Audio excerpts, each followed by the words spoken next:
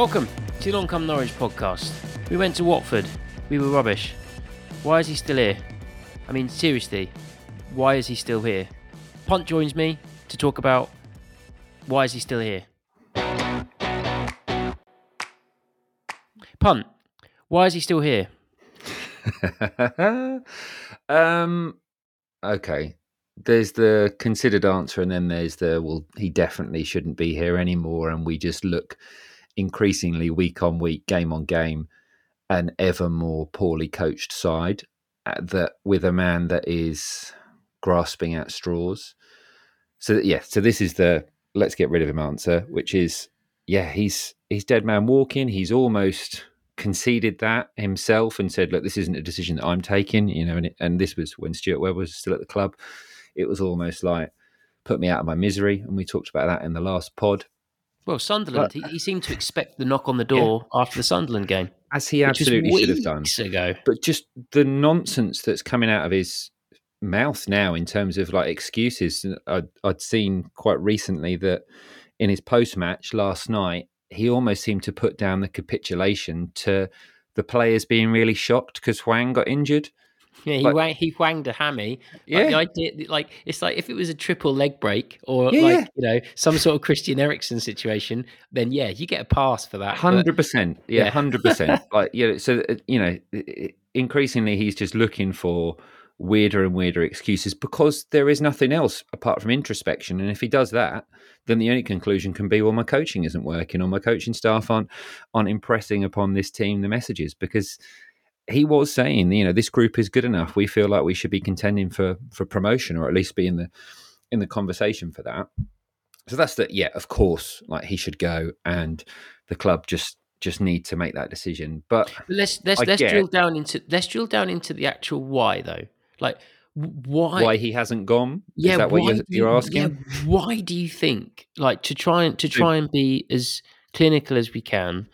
So this is what I was coming on to. Yeah, where are the benefits?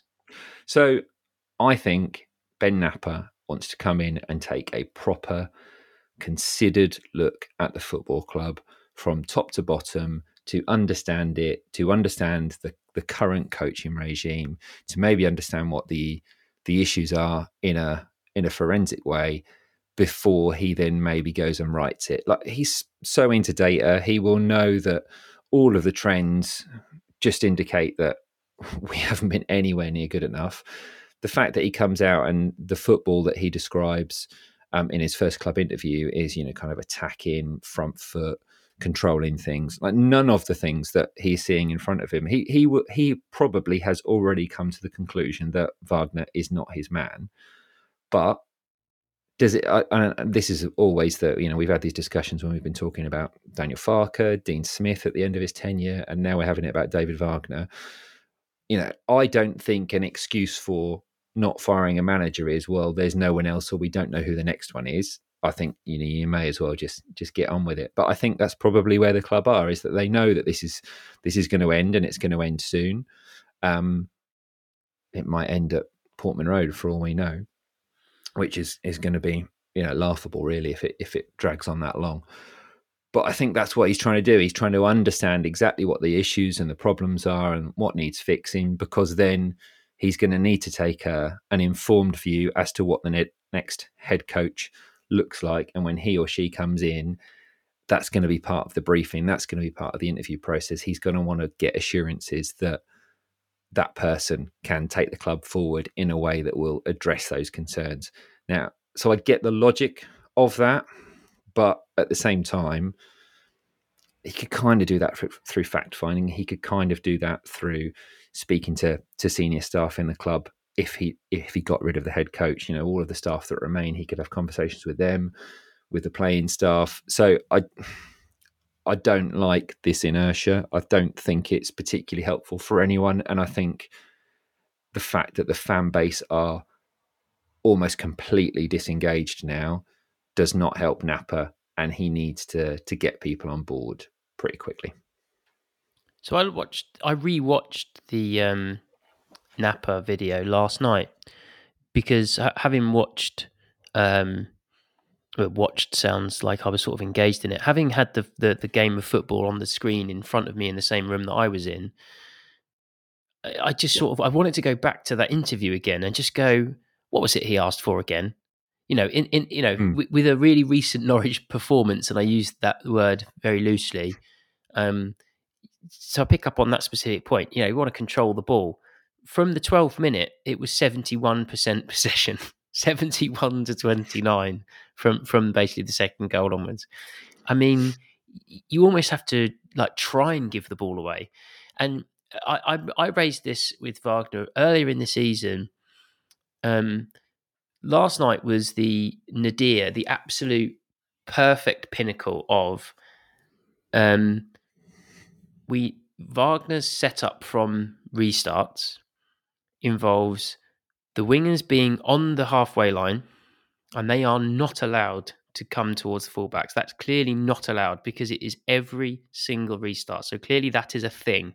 O'Neill stands on one wing, and either Johnny Rowe or, unfortunately, recently Fasnacht, who's really out of form, stands on the other wing.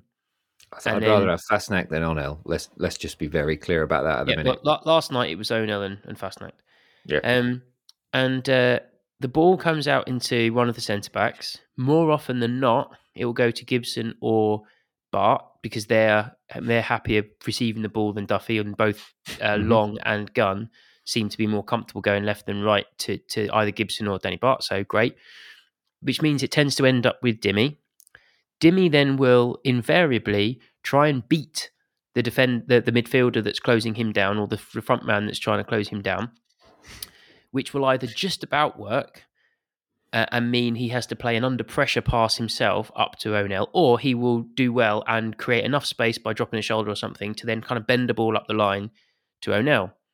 O'Neill then tries to kind of drop a shoulder or flick the ball around the corner or try something, or try and outmuscle the fullback up his arse to try and kind of shield the ball and then hope that he can play into Sarah or play into McLean.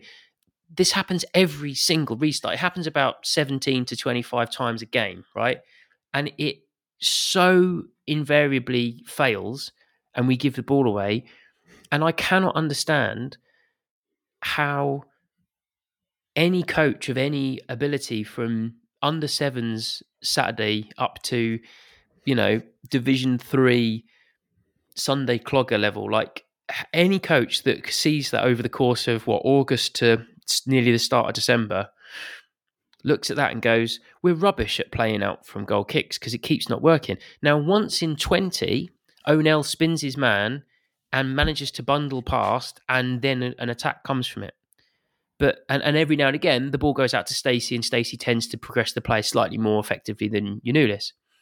But still, it's not that off.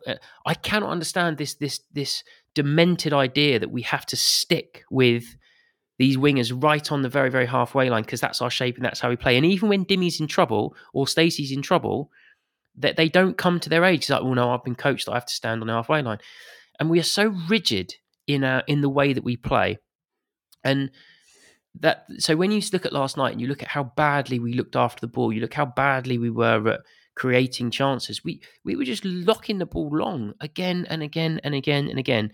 And every now and again, Sarah knocks the ball long for something like the Hoang goal on Saturday, and it looks great. Every now and again, Kenny plays a really nice long ball. But even the two of them last night, they started to look less like, because when those two play long passes, they look like long passes because they both got great ability with long passes. Last night was the first time that, so I thought Sarah was poor on Saturday, but I thought that and Kenny was slightly better.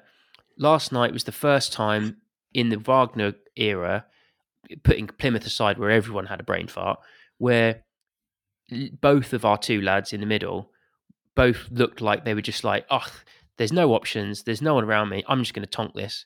Like it looked like he's broken both. I know Gabby got 2 assists, in terms of like stats, but we all know what a good Gabby Sarah game is, and it's almost like you've even broken Gabby now. Like even Sarah isn't playing to his ability, even though he's so good that even in this team he's still leading the 4 divisions in assists. That's how good he is. It's him or nothing. And then you look back. You like obviously there was the bonkers post match interview. He also mentioned he bought Gibbs on, because he's good at turning or something. And it's like, right, okay, but you've got Nunes and you've got other options that you turn to later. O'Neill plays so many minutes. And, it's great that he went to Argos once, and I'm over the moon that he's got a Norwich City tattoo. And yes, he does seem to really get the club. And fantastic. I'm glad he's got 30 subs on his YouTube page. Great. He's a great person to have in a championship squad. Absolutely brilliant. But is he he's a anymore? great, he's a great bloke. But he'll be a brilliant club ambassador. But you tell me what he has done over the last 2 seasons. Last 2 seasons he had 2 seasons is too far. Like but apart last from 15 befriending minutes, influencers and kind of having his own YouTube channel and all the rest of it. No. He's done On the pitch. No, that's not true. No, that's not quite true. I think he is in a bad run of form, and he is not good enough to routinely start games in the Championship. 100%. Yeah. Right.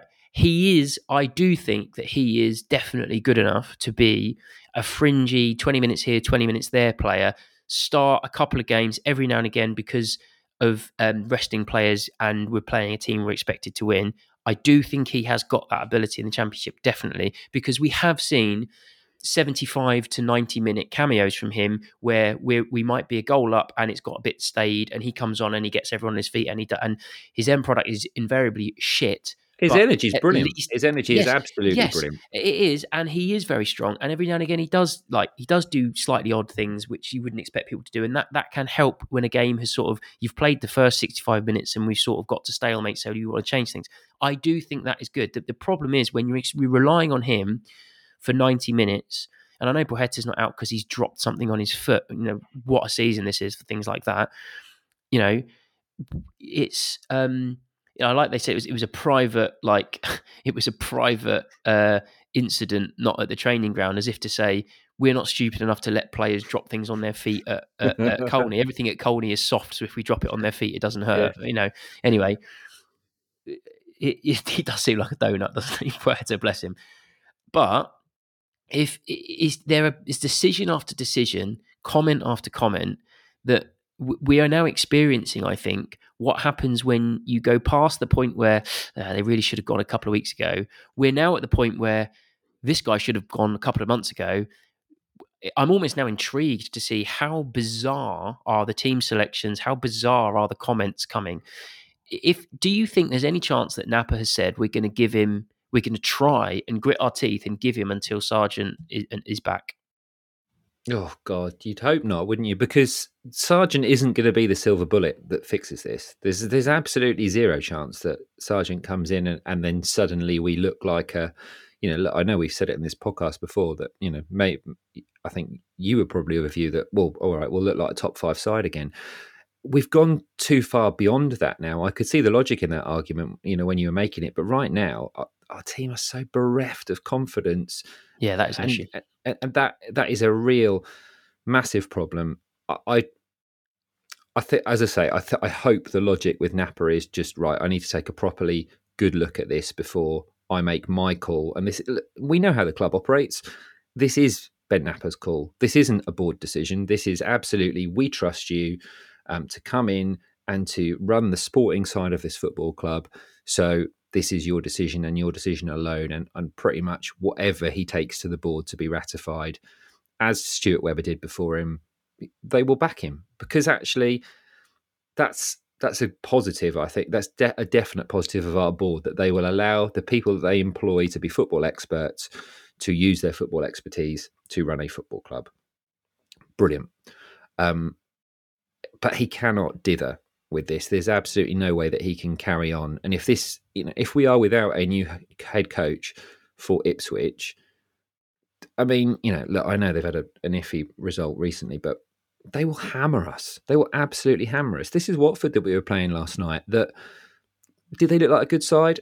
Absolutely not. Did they look like they had a little bit of individual quality? Yes. But I mean, I'd seen Watford fans before the game, pretty much slating Jamal Lewis and saying, this isn't who we thought we signed. He was brilliant last night. He made us look absolutely daft for probably 75 minutes. So yeah, I just don't know. We are in the realms of, this is even the only managerial sacking that I can think that has been more protracted than this would have been Nigel Worthington. And I think the only reason that it went on so long with Nigel Worthington is he had so much credit in the bank from a playoff final and, a championship winning campaign that he just got way longer than anybody thought he should have done. But Wagner now is getting into that territory where, do we need Danny Bart to rugby tackle someone in front of the Barclay before, this becomes, I don't know. I haven't got the words anymore to describe how the club aren't seriously contemplating getting rid of him. They must be. There Well, must be. They must be, because otherwise there wouldn't have been comments sort of showing the support. I mean, again, rewatching that Napper thing last night, straight after the game, he mentioned, I've already had positive conversation with David. He mentioned that 3 or 4 times. In a way, that brings me confidence that the fact he felt he had to labour how positive his conversations were was like, I'm deflecting the fact that I'm not about to sack him. Suggests that if he feels that it's so obvious that he should be sacking him, that he needs to keep telling us he's not going to because he's had positive conversations, then maybe in his head it's more about timing, optics, who's available, will the stars align in our backup plan.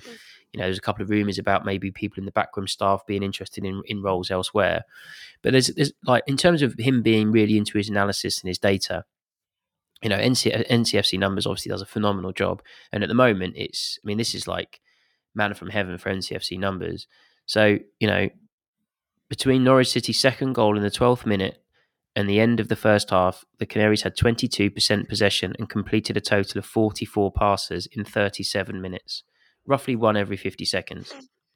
I mean, 1 pass a minute, is unreal. And then Connor this morning, a little while ago, that they had 21 shots to our 2 between minutes 28 and 81.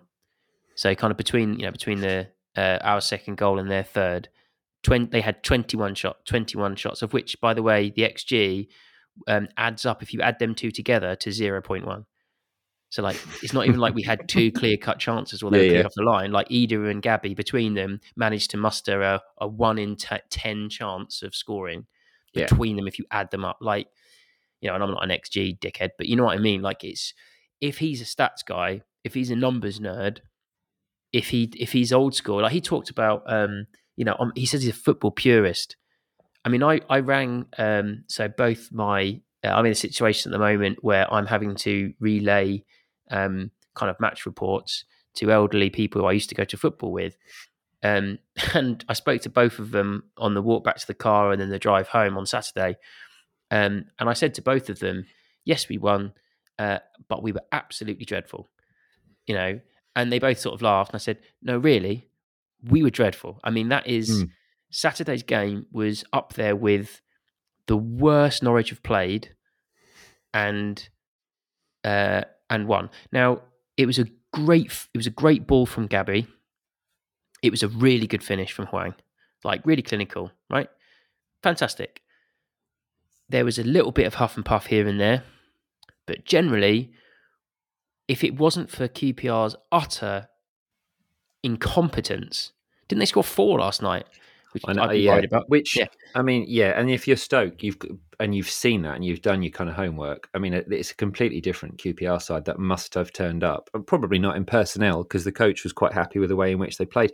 But even then, they still conjured up. I think it might have been Lyndon Dykes that had a header that flashed wide, and then they had the chance at the end where, I mean, how he's not hitting the target and testing long, I don't know. And let's be frank, based on last night, if you test long, you've probably got a fair chance of it going in, or at least being spilled somewhere. One thing that really annoyed me about the game, and actually, so I had the opportunity to go. I was planning on going last night, and then I had a late work meeting go in with someone in Australia who's hours and hours and hours ahead. So therefore, I said, yeah, okay, I don't mind doing it, and it meant I didn't go. So I watched the majority of the game on television, and their winning goal, it really annoyed me how the commentators said, That is incredible thinking. There's no one else. There's very few players in the Championship that would think to have those amazing quick feet. No. What happened was Long threw himself at the player and committed so over dramatically. It's like, I'm going to spread myself so wide, and he committed to it so quickly that honestly, I am proper clogger level at football. I would have done exactly what the Watford player, because in real time, as he did it, I thought he's going to trap that and then just roll it in. He did more with his feet than he needed to. You could have just trapped it, waited for Long to whiz past him on whatever kind of, like, I don't know.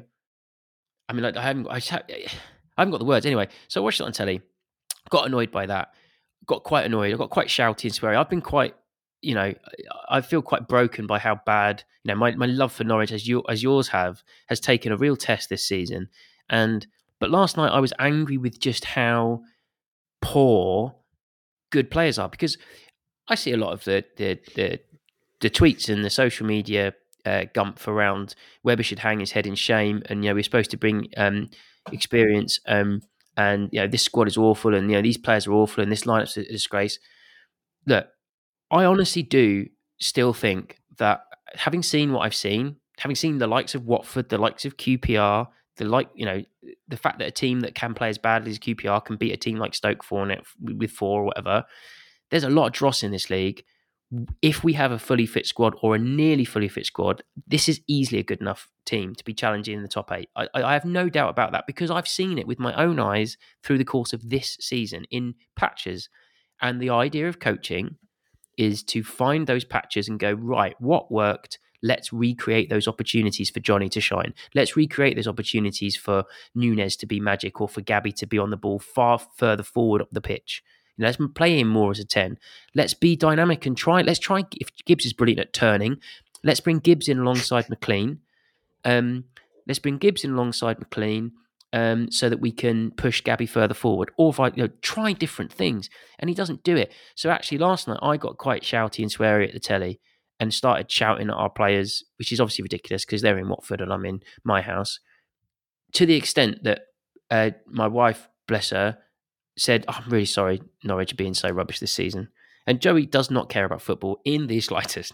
Just does not care, but appreciates that, for better or worse, it is something that affects my mood. And generally, I don't get like that. I tend to just be very happy after a win. And if we lose, it hurts for a bit, but I'm normally fine by the time I get home. But I've just got to the point where I just think Gabby is not someone who should be banging long balls forward. I'm McLean's biggest fan. He is playing shit long balls forward. We've got Stacey and Yanulis, who are really, really, really good second flight fullbacks. I know this. I've seen them do it at this level and be brilliant. You've got fantastic players here, and they're playing shit. And that's cannot. Everyone has dips in form. Sometimes you get unlucky and you have several players having a dip at form at once. The thing that makes me so angry about him still being here is that confidence you mentioned around Sargent coming back and Rowe coming back and it all being better. You're completely right. The problem is the players that need to be playing 8 out of 10, 9 out of 10 in order for them to be some of the better players in this division, I currently have the confidence that they can only give a performance of 4 or 5 because they're scared to play progressively. They're scared to play through the lines, and they end up resorting to long balls. And that's what he has done. He hasn't given them the options. He hasn't coached them in a way that gives them the confidence to play in that way. And like the post-match discussion on Saturday after we won, he said all of a sudden, well, actually, we've talked about the fact that we might not need to be so entertaining. Let's have it right. The only reason we won on Saturday was because QPR couldn't finish their dinner. Like we sat back and it's not like we nullified them and we totally controlled the ball and we didn't take risks. We took loads of risks. They didn't take them. Fed up, mate. Absolutely fed up. Why is he still here? You got the title of your podcast, mate. I'm not so sure about the point you're making that our players are fantastic, and I will back that up with I think we have some fantastic players. I think we have a massively unbalanced team or squad that we can't really get into a cohesive starting 11, and I think that's been the problem for quite some time. But actually, this summer's recruitment just seemed to me like the summer's recruitment said to me, why the fuck have we got a recruitment team? Because you've signed a goalkeeper on the new goalkeeper coaches say so. Oh, he's quite good. Go and get him. Oh, turns out he's bollocks. We've got Ashley Barnes who signed because he's a good lad. We've got Shane Duffy who signed because he's a good lad. You've got Huang who signed because we're desperate. And actually, let's go back to that as well in terms of the no dickheads tests. We've now got two lads playing up front, one of which is a convicted drink driver, another one of which is an alleged sexual predator, or at least, kind of is a little bit iffy with his camera phone. Like, there's a big gap between predator and iffy with your camera phone. So maybe he's somewhere in the middle. I don't really want to put my name to that.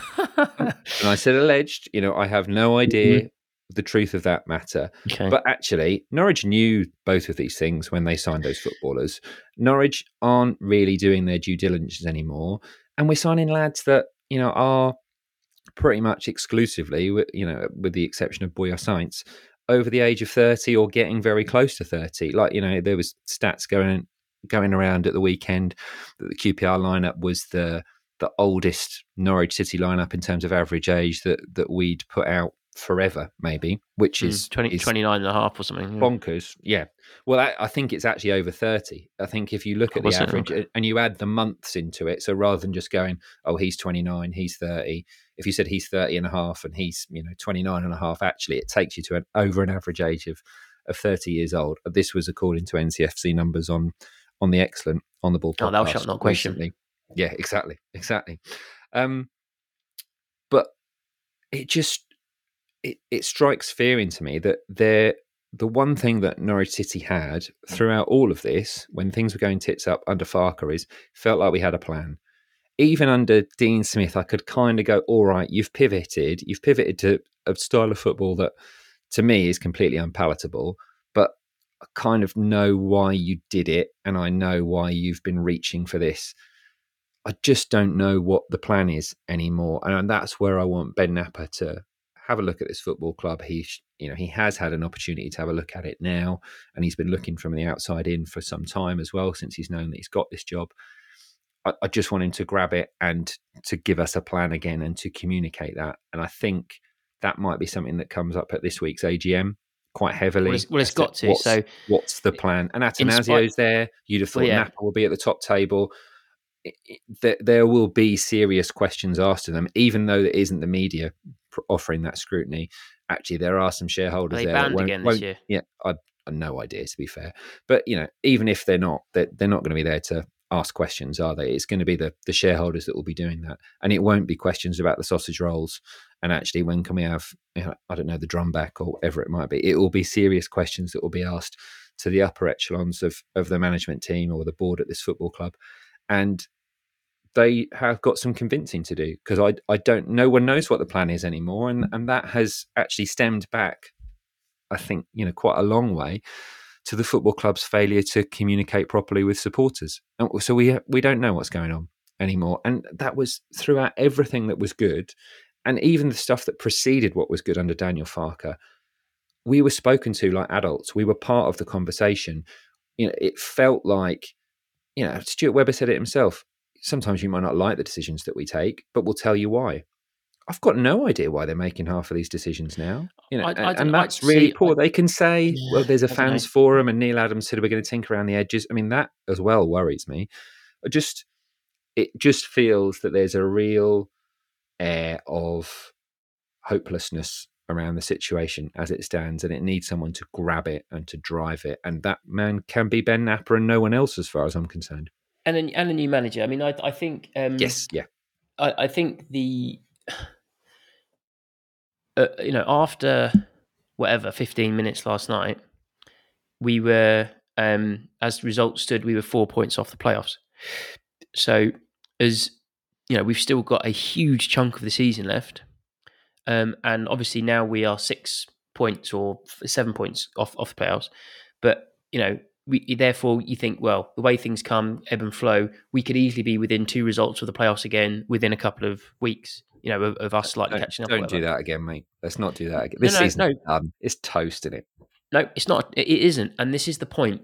When it comes to who you're going to bring in to replace, when you look at it's really easy to be reactionist and it's really easy to get into a negative spiral. But when you look at our squad versus the other squads in the Championship, when you look at the facilities at Colney, when you look at the infrastructure from a data analysis point of view, when you look at the fact that if you were able to get a new manager bounce and win 4 in 6, you're going to be a couple of results out of the playoffs at worst. It means that actually we're not on a slag heap at the bottom of League Two trying to get a manager. We genuinely do have, we do have some parts that with Napper saying, look, I'm a new broom and things are going to be different and this is my vision. I do think that we are an attractive offering as a club to a manager who is looking to, like a Farker, where he was in his career, who is looking to put down roots for 3 or 4 years and go on a bit of a journey. I agree with that. And I think if they're told that as long as their football resembles the plan that is being broadcast, they've got a year and a half. You see what I mean? Basically, that's where I think this season's done. There's no way you. Yeah, I know you think that, but statistically and from a points point of view, it isn't. Like we're not even. Anything's possible. We could go and win our 28 remaining games or however many, and then win the league. But we don't even. No, but the point is, with this league, we don't need to be in Championship form to get in the playoffs. We don't because the fact that we have been as shit as we have been, with results as bad as we have been, and for a big for a third of last night's game, we were a win and a draw off the playoffs, and then I think when Hull took the lead or something, we went slightly down. But the point is, we were within 2 results of the playoffs, right? Now I know there's teams in between it, but when there are so many months of the season left and you're only 3 results away, you haven't even got to make up 1 result a month. At that point, no, I'm not saying it's going to happen. I'm not saying it's likely to happen. I'm just saying if you are a manager who has got the self-belief that you can get a lot out of a team, because otherwise you're not a manager. If you're a coach who thinks that they can get the best out of players, there are so many jobs that are less attractive than the Norwich job that are going to come up as available throughout the Championship because of the facilities, because of the squad. And yes, they are aging. Yes, they are unbalanced. But when on their day, when they are being coached well, when at the start of this season we saw them playing with confidence, maybe because they were unbeaten through pre-season or whatever, you can make an argument for there being, injuries allowing, a really strong match day squad that you can cobble together and feel like if you had them playing your way as the new manager who believes in themselves, there's no reason you can't make up 1 result per month between now and the end of the season and finish 6th, which is all you've got to do to get into the results. And also, if you've got from Napper and the board, look, we think it's a long shot to turn this around because we also want you to really invest in. You might take you 2 months to get the way that we want to play reprogrammed into these players, right? So this season, we're going to say to everyone, we're still gunning for the playoffs. However, between us and you, if we show progress and we show progression and we finish 9th, that's okay. You're not going to, we accept that. We'd all be happy with that as supporters. 100%. But because the point is, the likelihood is, as long as they change Wagner and as long as they don't get another shed load of injuries in the new year, it's probably going to be similar to last year in that until only 3 or 4 games left of the season, it will be mathematically possible, even though, just like last year, we decided it wasn't going to happen way before it was mathematically impossible because you could just tell. But the point is, it's likely to be that because this season, the league has already shown itself to have a couple of strong teams, a couple of teams who are normally strong but can have absolute off days. And then effectively everyone else is an absolute clown car. So, I think what I want to get to is that corner flag graphic, a sit down with Napper who says, this is what we're looking for in the new search. And then a time to just take stock and just say, look, we're going to give it everything to go up this season. However, the most important thing is 2-3 months of progressively seeing a team that's coming together and taking a new shape. Let's take some listener questions. We've got lots of them today. It feels like, well, okay. I will start with our good friend, Matthew McGregor. Hello, Matthew. Because he puts it in a way which isn't... So essentially, I'll put it out there, we've had quite a lot of questions which are pointing fingers at the ownership, and not necessarily ones that are sentiments that I'd agree with, and we can maybe get into those if we want. But he starts off saying, given everyone knows they're queuing down Carrow Road to buy us, which extremely rich billionaire would you pick to magically solve our problems? And then someone comes back to him with, I'm going to start courting Elon Musk on Twitter /X/ whatever you want to call it. But it kind of cuts to the quick of it is that as a club, we've chosen, and that has been a conscious choice, that has been communicated to us at least. We've chosen the Atanasios, and there seems to be a 3-year plan, although if you listen to different sides of this, it might be quicker than 3 years, I guess, that, the Atanasios will look at taking over the football club pretty much in full fairly soon over the next few seasons. But they're not going to divert from the kind of self-sufficient, efficient business model that infrastructure first. Yeah, we have. Which, look, let's be frank. Everyone can go, oh, it's Delia's fault, or it's Delia and Michael's fault, or the board should have sacked him, or the board should do X, or sack the board, or all of those kinds of things.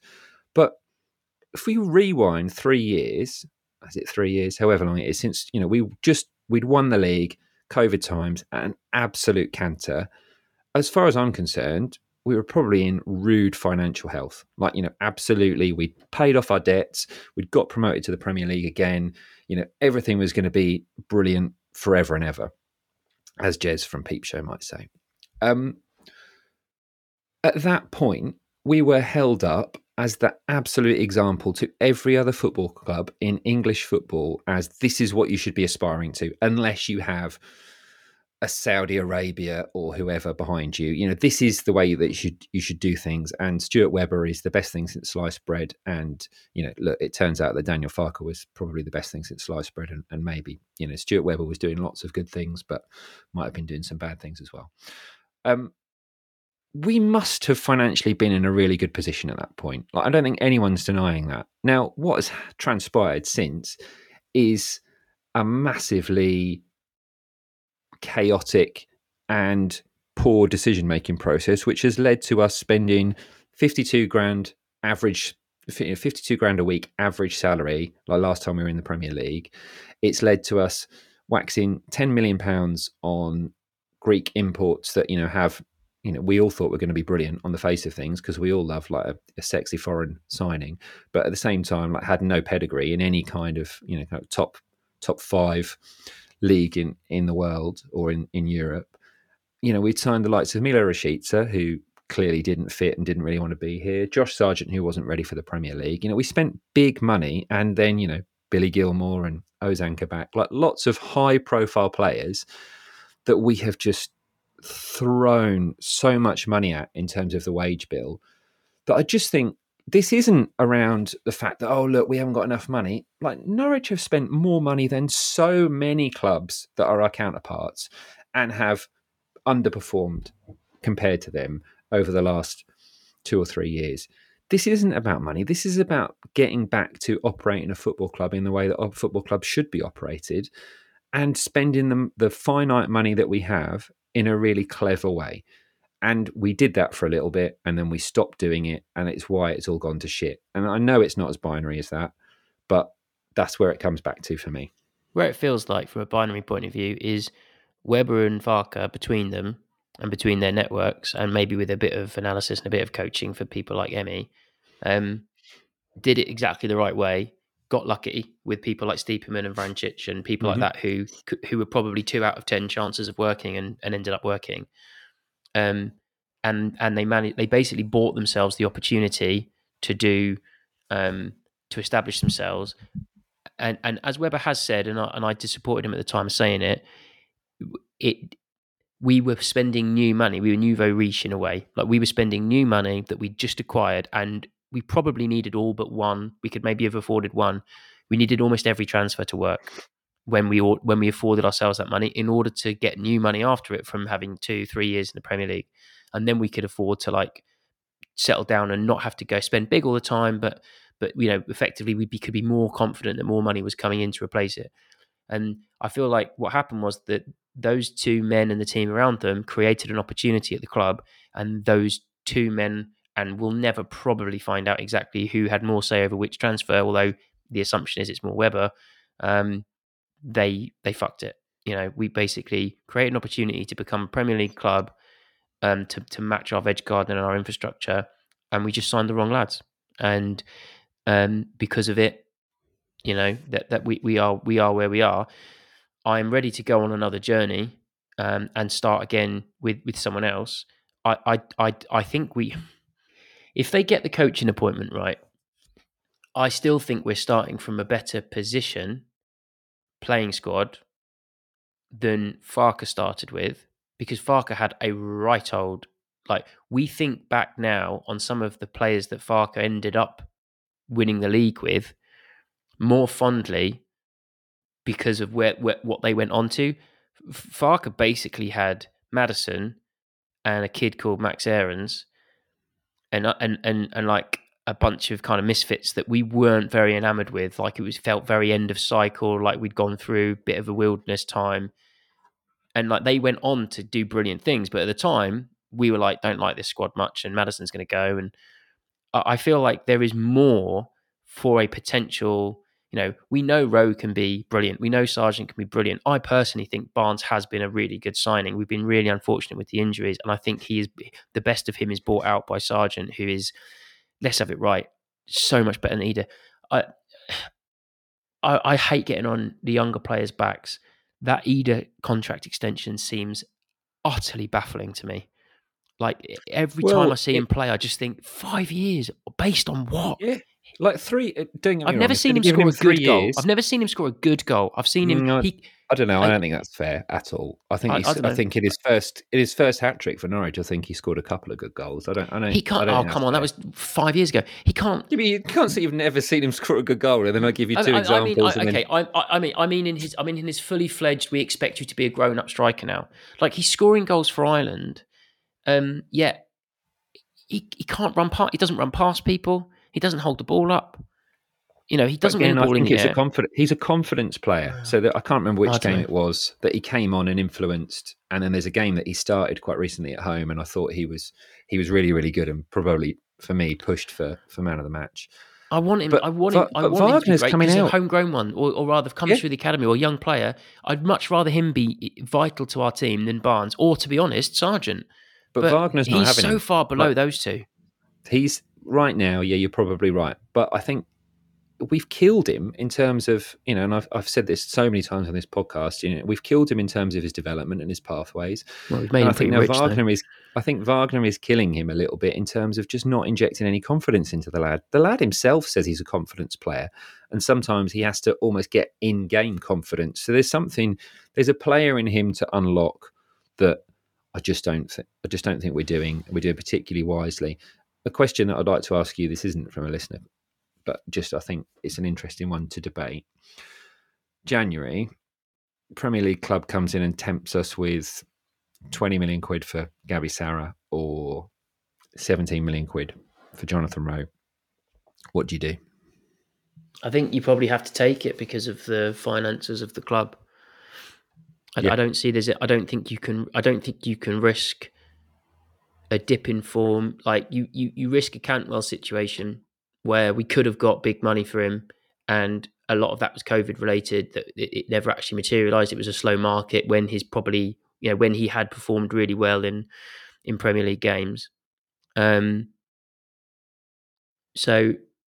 yeah, I mean, it would be such a shame, because whoever the new manager is, as I've said, in the last few minutes, if you've got Gabby and you've got Sarah and you've got Gabby, Sarah, and you've got Johnny Rowe and you've got Sargent, you've got some pieces to work with there.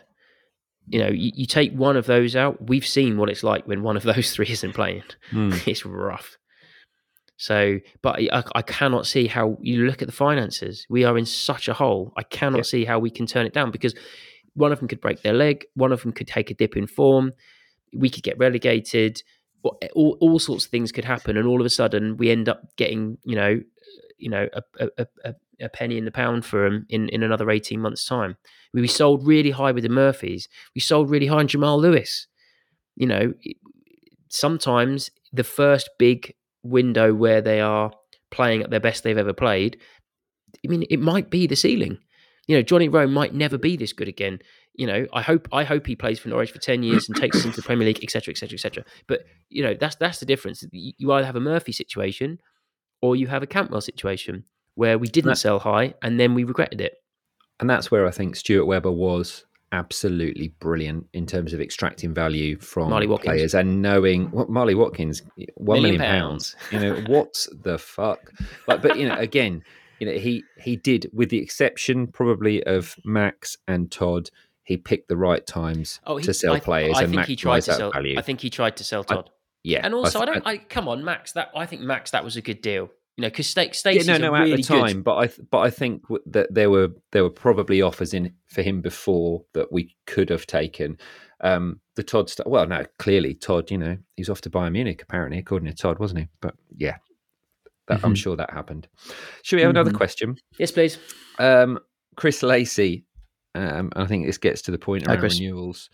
How long is too long watching the club stagnant while paying £500 a year for the pleasure? And I wish mine was only 500. He says £500 plus, but I guess that look, I think the cheapest adult season ticket is about $550 at the moment. If you look at some of the notes from a recent supporters panel meeting, their clubs seem to be floating. So what if we put a percentile increase on that? I think the discussion was about 3%. So all right, look, it's 15 quid, not probably 17 quid, something along those lines. It's not loads of money. It's probably £1.50 a month on your direct debit if that's how you choose to pay. But again, it's the optics around. Norwich are already the most expensive season ticket in the league by a fair stretch, I think, as I understand it. And are we getting, as supporters, are we getting value for money in terms of the product on the pitch? You can argue quite legitimately, not really at the moment. So I think it might be. I think people would wear it, but I can see why other people would be reticent to renew. And I think this might be one of those seasons that you might see a couple of thousand season ticket holders just drop off, because you look around Carrow Road at the moment and there are lots of empty seats, aren't there? I'll tell you what, it's a lot better than Watford, though. That is embarrassing. It is embarrassing how. I know they haven't been going particularly well, but again, it's another thing that I think makes us an attractive club to manage or to be involved in is us mugs. It's 25,000. I know we have to take that with a slight pinch of salt, but looking around, it didn't look that much less than 25,000 on Saturday. It was, okay, we won just before international break, but it wasn't exactly like we were all expecting to steamroll a QPR. Most people turned up, and there were still shouts of "We want Wagner out" even after they won. So the point is that really, I didn't hear any of those. Yeah, no, it wasn't loud, but there was some. Okay. It was because the Archant lads picked up on them, and they sit over near the snake pit, don't they? So okay, well, yeah. But yeah, effectively, there is a fantastic fan base, and but everyone's got their limit. There's only so far, and we know from our ages, we supported the club during the post Europe days when there was plenty of empty seats because it was very difficult to get up past the kind of 16, 17,000 mark, even for the bigger games, because we'd had years in a row of watching bad football and not expecting to really go up or, whatever. So it is, once you lose them, once they get out of the muscle memory of I do this on a Saturday and then I meet these boys in a pub and then I go here and whatever, once that becomes, once you get the hang of having Saturdays back, home Saturdays back, you might like it and you might go, do you know what, actually? So I don't know. I would expect there to be a price increase, and I would expect there to be a backlash, and I'd expect that there's probably enough people that still want to get a ticket that they will sell out despite it. But I think that you're right that there'll probably be 1,000 or 2,000 changeover. I don't know if there will be enough on the waiting list this time. I wonder whether we will sell our quota of season tickets. Right, next up, this is probably tongue firmly in cheek and directed at you, Mr. Parsley, but it's from Adam Brandon, who says, "Hi, Adam. Is it time to give Kenny McLean a new contract? His leadership has really shone through another difficult period." Well, I think that in terms of if you're going to rate players and performances this season, he's not going to be outside the top 5 cumulatively. In terms of how often he's played, And in terms of the number of mistakes he has made that directly lead to goals, the number of chances he's created by progressing the play, and how little good football there's been in the bad run, it's been him or Gabby that have been mostly, since the likes of Stacey dropped right off. Stacey started the season brilliantly, and he's not created very much at all, bombing down the wing anymore. In my opinion, watching the games in person. Do you think that there's something in so? And I kind of get the point of Adam's question. I think the point of his question might be: do you think there's something in? He is the captain. He is the one that actually on the pitch should be accountable. And I don't. I think maybe appointing someone like Kenny McLean as skipper is hanging him out to dry a little bit, because the Kenny McLean of 4 or 5 years ago was, in a silly hat on City Hall, kind of absolutely off his face. He was the joker in the pack. He wasn't the responsible captain type. Now, he may have matured into that, and he may be in the dressing room, but he never really strikes me as captain material. He maybe strikes me as one of the, I don't know what Dean Smith named it, like the senior leadership group or whatever. He doesn't seem to me to be the one to rally the troops. To do with longevity, though. I think he will have been more mature than he was, but do you think he's the kind of guy who will cajole or rally the troops or do something? Lads, we need to get hold of this, because he doesn't strike me as that type. Grant Hanley strikes me as that type. Yeah, but he's injured. Do we have? Yeah, well, yes, maybe. Oh, yeah, he's injured again, isn't he? But again, that probably, is Ashley Barnes that type? Obviously, you wouldn't give him the armband. Yeah, but he's brand new. This stage. Yeah, and you still haven't forgiven him for a mistake he made in his past. So, I don't. No, I'm not. Do I say, have I forgiven him? Like, that's none of my business. But do I think that actually have the club done their due diligence in terms of signing a player? I would hope so. But then when you sign two strikers where there are clearly very black marks on at least one of their records and an alleged black mark on the other lad's record that we knew about. Yeah. And, with Ashley Barnes, he has no resale value, so we are signing him purely for his leadership. That, to me, just raises concern. Personally, I think Ashley Barnes has made us better as a squad than if we didn't have him. And I don't know how much we're paying him. But yeah, I don't think Adam's question was specifically about being captain, though. It was about giving him a new contract. And depending Should we give him a new contract? Depends on his demands. He's only just had one. I don't think unless unless a team comes in for him, I would imagine that he would be similar to a Johnny Howson figure who, if the team still want him, he will continue just plugging away and won't go over the top in terms of wanting it. I'll have Johnny Howson back, please, instead of Kenny. If we could swap him, that'd be lovely. I do not think Kenny is. I wouldn't have made him captain, but I completely understand why he's captain, because I really don't think you could look at. There were so many new faces. The more senior people that are more captain-like were the newer faces. Mm-hmm. Who's he going to give it to that was here before? I mean, so I kind of get that. And likewise, maybe he could have given it to Gunn, but then again, Gunn's then injured, so it would have ended up with Kenny. I mean, maybe he could have given it to Gibson. Captains, I'm not a big fan of that. Yeah. Gibson's not been brilliant. Gibson's been made to, like so often happens, Gibson's been made to look brilliant by what's come in to replace him. But no, I mean, it's a bar but me and it's a bar but Kenny, but I fundamentally, in person at Carrow Road, watching the games and watching the way that he moves, watching the way he receives the ball and progresses the ball, how often he's available, whether or not he receives the ball or not, how often he's available for the ball, how often he bails out people who have played themselves into a cul-de-sac. I think if you're going to do a player of the season listings now, there's no way he'd win it. But he also, I don't think you could put more than 5 players ahead of him in terms of how often has he been the reason that we've been bad? How often has he been the reason we've conceded bad goals? How often has he been below a 6 out of 10? I'd take your point in that regard. I just think actually he's all right. Like he's never gonna be like he's just fine. He's all right.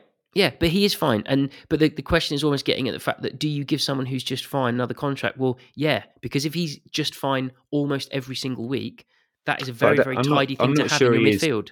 I'm not sure he's almost every single week anymore. I think his performances are more inconsistent. I think he's more wasteful in possession, and I think that his range of passing can be very good, and some of his diagonal balls, especially because he's left footer and he's bringing Jack Stacey into play. So obviously it lends itself to the angle at which he wants to play the ball. Let's do the exercise. I think they're really good. So name me a midfielder apart from Gabby, who's obviously player of the season. Only Rowe will push him for it. Name me another person who's played anywhere near the same percentage of games that Kenny has. But there is, is but more there consistent. purely aren't. There purely isn't. There purely isn't there. So what This you're saying, isn't we don't give anyone another contract. We sack them all.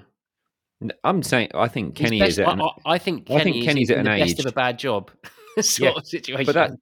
that it more speaks of the failure to recruit properly, and I think that's the thing is like if Kenny is the best of a bad bunch, or the second best of a bad bunch, Yeah. then Well, that they needed to concerns me. strengthen. You either give Gibbs, like we said earlier, you either give Gibbs a bit of a go and see if you find a shape that can help Yeah, them. But Kenny and Gabby work really well in certain types of games, and they are the games where we're on top, and they are the games when we have the ball all the time. They work really well like that. In games like last night, where Watford are dominating possession and on top of us, they are not able between the two of them to coordinate a either a press from the middle or coordinate a solid defense in front of the back four. yeah. The amount of time there's just loads of space in front of the back four, and it's because neither of them. That's neither of their games. We're not just asking one person to play slightly out of position. We're asking two players to play positions that's not really the way they play. And that's the problem. And I think that comes back to, yes, we have got some good players, but we're not deploying them in a system that suits them. And the squad / starting 11 is massively unbalanced. That is a failure at the club. It's probably a failure of Wagner to coach them in a way that has meaningfully improved them. And I think if we continue the way we are, we will continue to fail. That probably seems like quite a lovely, happy, jovial point to end it, doesn't it? Yeah, come on then. Let's do a prediction for our game on Saturday. Oh fuck! Oh, Sunday. Sorry. At least we get an extra day's relief. It's Bristol City, isn't it, on Sunday? Yeah. So can I have a guaranteed score prediction and a guaranteed score? Yeah, I think we're going to lose. Sorry, I think we're going to lose 3-1. I think it's going to be 3-0, and then we'll get a late consolation. And I think the person that will score that will be Christian Fastnacht from distance. I was with you until the distance. Yeah. Yeah, I mean, going back to the recruitment point, actually, they raised on the commentary last night that he played with David Wagner at Young Boys. And so it sort of goes back to that whole thing. It's just like, do we just sign people that we know? Like, do we just get in the manager that we got him at Huddersfield? That's the thing. Like, what have our recruitment team actually done? Probably apart from Boyar Science in terms of identifying talent this summer. All right, we signed a load of young lads who can't get a kick. Like, I don't know how bad he must be in between games, but likewise, I don't know how often Ida's hitting the target at Colney. But every time I've seen him in tiny little bursts, like Craven Cottage in the cup, and he did a really nice step over last night. Like he hardly nearly scored, and he tested the keeper. Yeah, had a shot on target. But before that, he created an opportunity by doing like a little step over that. Our game had been completely devoid of doing anything like as imaginative as that. I think the thing is, if why has he not been played? Yeah, and this is so we've come back to it, right? And actually, I think it does feel a little bit Dean Smith era now, in so much as if anything's going to happen, it's going to be because of a moment of individual quality, usually from Gabby Sarah. Yeah. Boyar Science is one of those lads who's got that individual quality in his boots. So, if it is that, anyway, look, I'm preaching to the converted. Let's play him. Okay, my guarantee on Sunday is we can't keep getting teams on an off day, because we had Watford on a bit of an off day, and then they woke up and we didn't. So I think maybe Sunday we actually get a team who isn't on an off day at all, and it's a 4-0 loss, and we finally get the corner flag at Sunday tea time. And then you coach. Manning is a Norwich fan as well, so he's going to have him bang up for this. We are riding. We have been riding on a wave of playing team. Like we've had 3 teams that have not played very well against us, not taking their chances. But look at the stats that we talked about earlier in this pod. We could easily have lost 8-2 last night, and it wouldn't have flattered Watford. Like, they completely ripped us apart, even after not doing anything for a third of the game. They then started, and then they were just shooting on sight, and we were just giving the ball back to them constantly. If Bristol City are well up for it from the start, and I mean, I can't even think what's going to happen in the meantime from the Norwich camp. I can't see anything other than a 4-0 dismal defeat, and the only plus side of that is maybe we finally get the corner flag. Well, there you go. Do you think there's any chance he goes before Bristol City? Nah, none at all. Why is he still here? I know, mate. Right, there you go.